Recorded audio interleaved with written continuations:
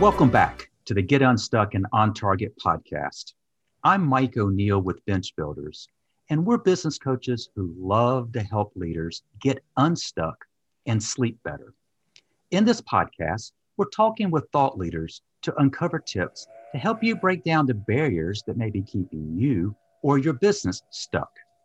Joining me today is Davida Quinta. Davida is the co-founder and CEO of Enkindle Global and the author of the book, Burning Out Won't Get You There. Welcome, Davida. Thank you so much, Mike, for having me. Lovely to be here today. Davida, I practiced your last name, and I don't think I got it out on the first try correctly. I was trying to say Ginter. Is that the proper pronunciation? That's exactly right. So Davida Ginter, let me tell our listeners more about Davida. She specializes in participatory leadership processes and operates a global scaled company that supports leaders and organizations in preventing burnout. In addition, she helps individuals and organizations cultivate well-being and developing emotional resilience. Today, I've asked Davida to share some practical tips on how to prevent burnout as individuals and what we can do as leaders to prevent burnout in our own organizations. So, Davida, why don't we just get started? Burnout. This is a term you hear bounced around a lot, but as a starting point, how do you define what is burnout? Yes, and you're absolutely right about this. Is a term that recently we hear all over the place. And so it's important to understand what it really means. And sometimes people are a bit stressed or bored, but they're say, oh, we're so burnt out, which is not exactly right. Like people who are a bit sad will say, oh, I'm so depressed. But this is, of course, not clinical depression. And so it's important to understand what is burnout, how it looks like, how it feels like. The formal definition of burnout by the World Health Organization is basically a constant chronic stress related to the work that we are doing, which has not been successfully managed, the stress. And I love this definition because it's not just random stress every now and then. It's chronic stress. It's related to our project, our mission. It doesn't have to be paid work. It could be any endeavor that we are working on, right? And it's also very helpful to understand the difference between stress and burnout, as those two are definitely not the same. And so we always say that stress by itself is actually not a negative thing. Sometimes people fear of this state of stress, but there's nothing totally wrong with stress by itself. It could even push us forward towards pursuing our goal. However, when we perceive stress as harmful and we're not equipped to cope with it, when we don't manage that successfully in a healthy manner, when it's constant and chronic, that's when it could lead to burnout. And that's the right place to intervene, to take action before hitting the wall. That's a very helpful clarification. I appreciate that. You know, I introduced you as being the founder and CEO of your own company, and the name of the company is Enkindle Global. And I'm speaking to you from the United States. You're speaking from Israel. Tell me a little bit about the name Enkindle, Enkindle. Yeah, we had a long discussion with the founding team. We founded this organization 2 years ago. When I was waiting for my book to be published, I wanted to do something practical with the knowledge around burnout. We gathered a team. We thought we're going to hold a global event. And from here to there, it grew to be an organization, which we are very happy about working together on this mission. And so we sat together and we thought, what could be the name of this initiative? We don't want to target the negative aspects. We want to work with people on burnout prevention, but that's not the name itself. And we thought, what could be the antidote to that? And from there, we went to reignite passion, which is our byline. But from there, we decided about the word Enkindle. And some of our team members asked, well, that's not quite a familiar word. People will start, wondering and looking. And we said, good, that will make them curious. This is exactly what we want to do. We want to bring up curiosity and raise awareness and, ask challenging questions, question the status quo. This is a big part of what we are doing. We are doing things differently. We want to shake the system when it's needed, You described the system, but as I'm thinking about what you're describing, burnout, that is a term that is used worldwide. From your perspective, we're recording this in late April of 2021. In the last 12 plus months, due to COVID, are you and are your clients experiencing a higher degree of burnout? Yes, and there are reasons for that, actually. It's really important that you're bringing this up because we now, in the first quarter of 2021, have data around this. So during 2020, we could see, for example, on a global scale, of course, we could track more calls received in hotlines of stress and anxiety and depression. We can track quite a decrease in the mental health and emotional situation of people. But we could not put the finger on the specific causes and issues that will cause burnout. But now, a little over a year since COVID hit, we can actually look back, and we are still in the midst of it, especially now when we look at countries like India, for example. We can really see what's going on there, what happened in the past year. And so on top of the, I'd say, regular common causes of burnout, we see in addition to that, more issues coming up in relates to burnout. For example, when people are working from home, right, remotely, on one hand, it's nice, right? We can be at home, we can wear our pajama pants, no one will notice, right? Like, it's more comfortable. And at the same time, people are reporting about the dissolve of boundaries. So work and personal life all mixed together, and they're struggling to set those boundaries. I had someone telling me in a more kind of private conversation, but when we were talking about this issue, she said, my husband keeps working all the time because he's there at home, with the phone, he's working remotely. And he's not present there at all because he's so committed to his work to a degree that he can't stop working. And of course, we also see the situation of facing uncertainty, something we have all experienced during 2020. Yet when people are not emotionally equipped to face the uncertainty, to deal with the unknown, that could lead to high stress, constant stress, as you said before, that could lead to burnout, anxiety, and so on. And it's exactly why we say that emotional resilience should be built over time, right? You don't deal with the challenge the first time you tackle that when you are lacking the tools and capacities to deal with that. You described the term emotional resilience as something that can be built over time. Many people found themselves when COVID hit the hardest, which would have been the spring of 2020, is that the two things that you mentioned came into play almost immediately. People were thrown into the unknown, which is very stressful. And because many people were working from home, those boundaries that used to be established all of a sudden got obliterated.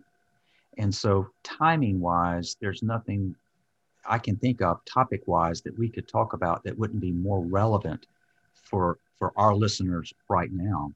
When we opened this podcast, I was differentiating how to prevent burnout as individuals and what might we as leaders be doing in our own organizations to look for those. Why don't we kind of address each of those in turn? The first one, individually.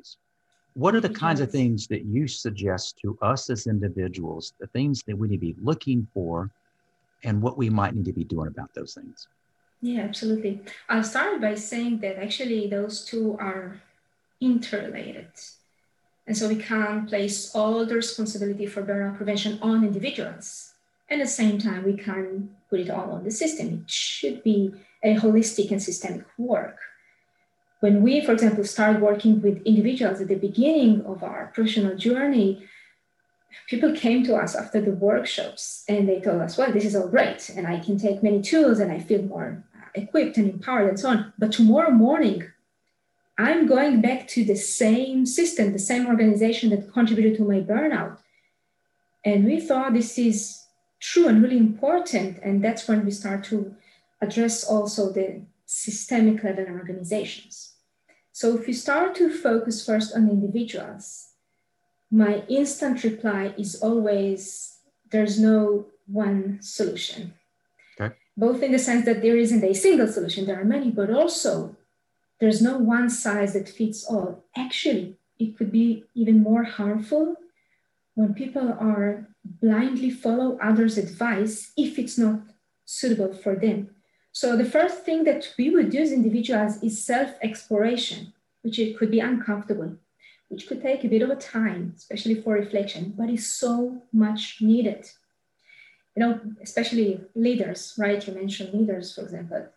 They look around and they might think, me included, well, everyone seems to be meditating. That must be also true for me. I need to be a better leader by meditating, right? Well, wrong. You don't have to meditate if it's not comfortable for you. I have nothing against meditation. That's not it.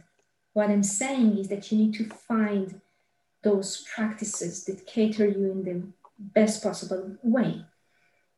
And in that area, there are quite a few practices and quite a few approaches that we can cultivate as individuals. So I address them as more areas than specific practices now. For example, connecting. We're social creatures. We need support, and we are also, our well-being is actually increased when we give support. So the more mutual this support system is, the more likely we are to feel held and well and healthy in that process. And when I say connecting, this is about being actively connecting to people intentionally. Go out and find the place, the space to have a conversation, even about challenges, struggles, especially for leaders who tend to bottle up the fears and challenges and struggles. So actively seek for support and advice, and it doesn't have to be around advice. Sometimes all we need is to be heard by another person. Other than connecting, I definitely recommend anyone in that explore your personal practice, but I recommend exploring around the balance. I'm not talking about work-life balance. I'm talking about a highly personal, curated balance, which is what do we need in order to meet our needs? How can we balance our routines in a way that will increase our well-being? For example, if I'm working in a very noisy environment all day long, I might want to balance this with some quiet time for myself, or the other way around, right? If I'm alone all day, I might want to socialize afterwards. So, and there are different types of balance: movement and stillness, and sounds versus quiet. So it's about having clarity about our needs and balance that routine.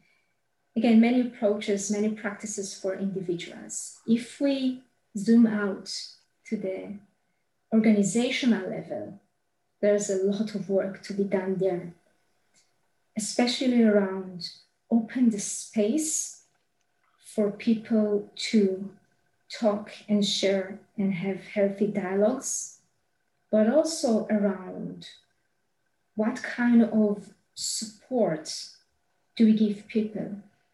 How does our reward system works? Are we measuring people only by performance, or do we employ other measurements? Do we encourage competition, which will often cause people to fight for their place, for their survival? Or do we encourage collaboration in the deepest meaning of the word? And mainly this is about cultivating an environment that truly cares about the humans, the people, and not just the workers. It's not just workforce. Those are individuals that come to the organization with their bag of problems, with everything there. And to those who say that there's no room for an emotional conversation in the workplace, that's because they haven't found a creative way of doing it. And I can tell you it could work, beautifully work. Davida, let me go back and see if I'm hearing some of the points that you want to make sure that we hear correctly. We started by talking about individual burnout prevention versus what should we do as a leader. And you pointed out that those really are not exclusive roles, they're intertwined. And you also pointed out that stress in of itself is not bad, but stress unchecked can be. And when we were talking about things that we could do individually or as leaders, you kind of cautioned there is no one size fits all. And that what I noted here is that you're stressing that we need to be mindful of the power of connecting. And what I wrote down here is a support system. You need to have a support system in place. Whereas if you're in a leadership role, sometimes as a leader, you feel a little bit isolated and you may not feel that you can be as vulnerable. But you've encouraged us to not only have a sense of connection and support system, but also be mindful of this concept of balance. And this balance, I was really intrigued by how you described balance. Balance can be defined in a lot of ways. And I suspect what we're talking about is very well addressed in your book. But that balance, what would result in balance for me may be different than you, but you're stressing the importance of balance individually, but by extension, you're also saying that we have to be, as leaders, step back and look at the organizations we lead. Is it possible that we are unintentionally fostering undue stress?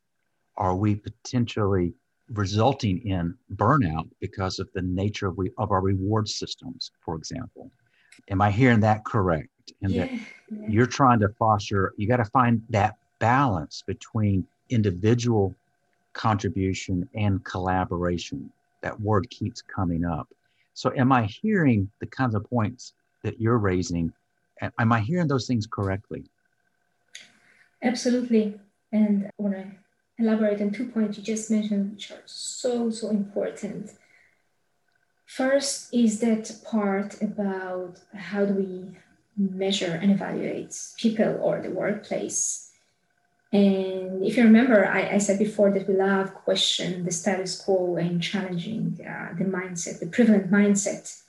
And one of my favorite questions is for people to redefine success, to challenge their definition of success.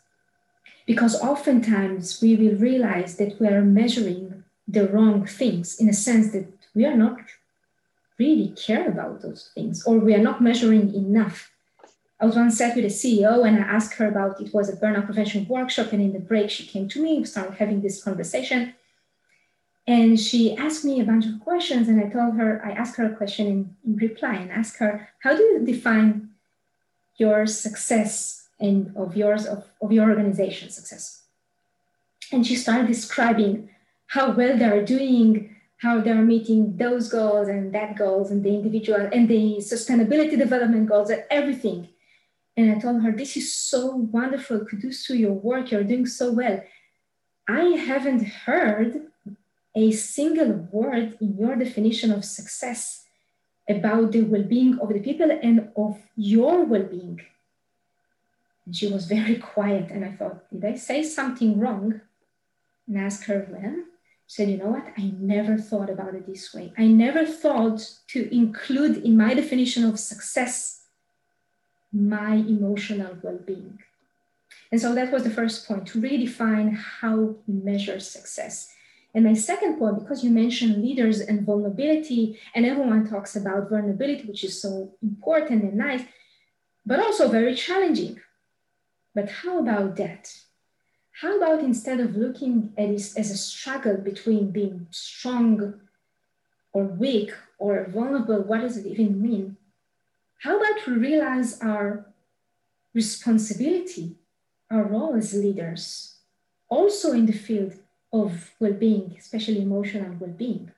There's a term I really like to introduce, which is emotional contagion, which means basically that we, especially if we're in a position of influence, our emotions could be contagious towards other people. And so imagine a leader walks in and they're suffering from within. They say nothing about it, but it projects toward the outside.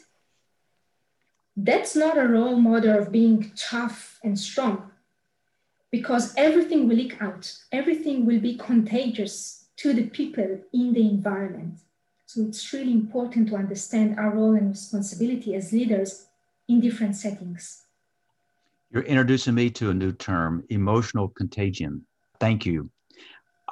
Do me a favor. Think about clients that you've worked with.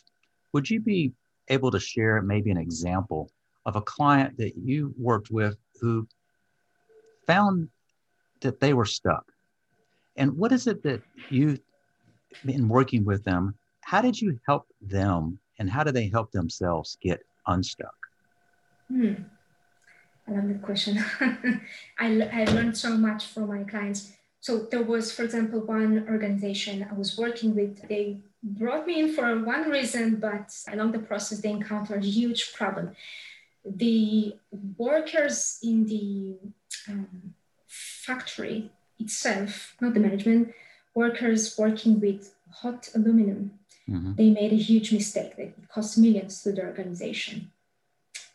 And they were not only suffering around this issue, they felt guilt. They felt enormous guilt and shame around this mistake. And so the CEO and the HR want to do something with that to see what's going on with the employees. How can we resolve that?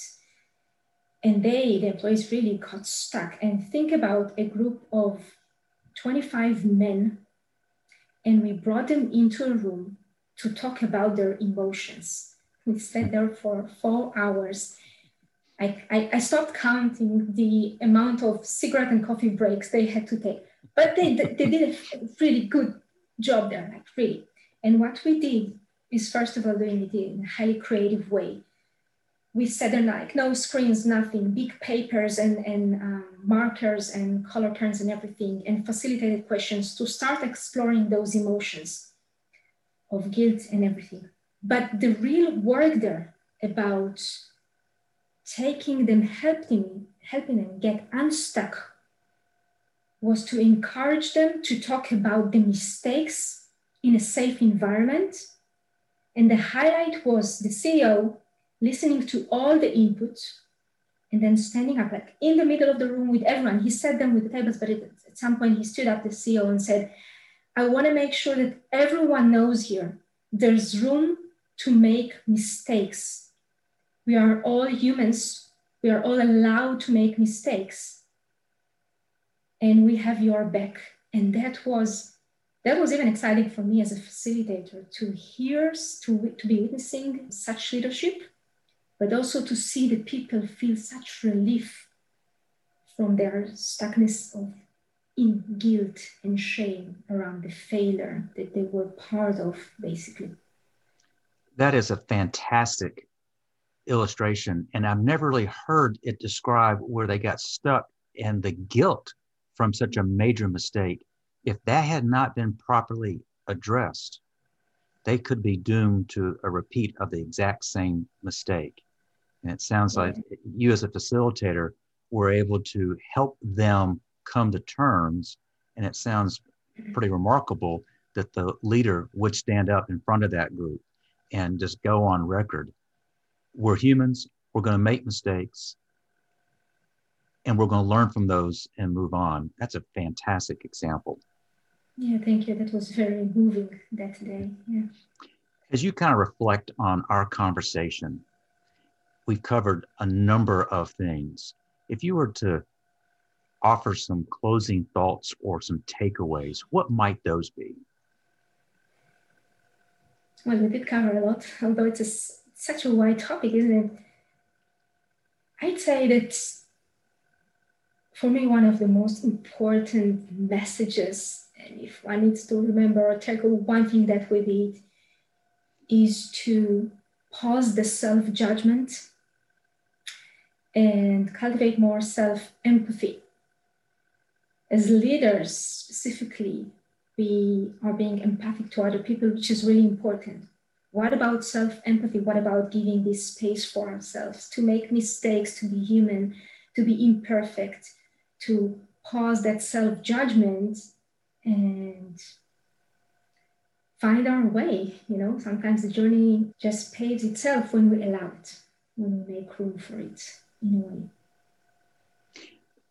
Davida, you're a published author. I introduced on the front end the name of your book, Burning Out Won't Get You There. I love that title, and therefore in the show notes, we will include a link on how people could access that book.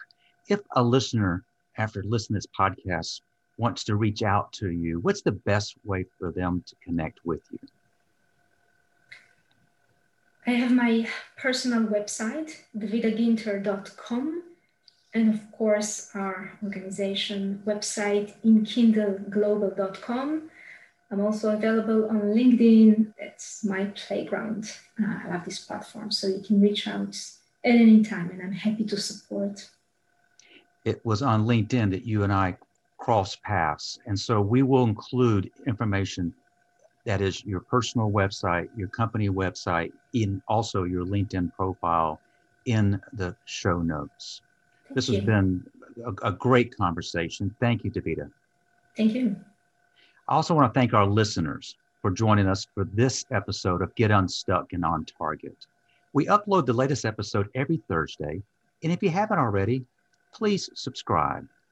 But you know, life is too short to let business problems keep you up at night.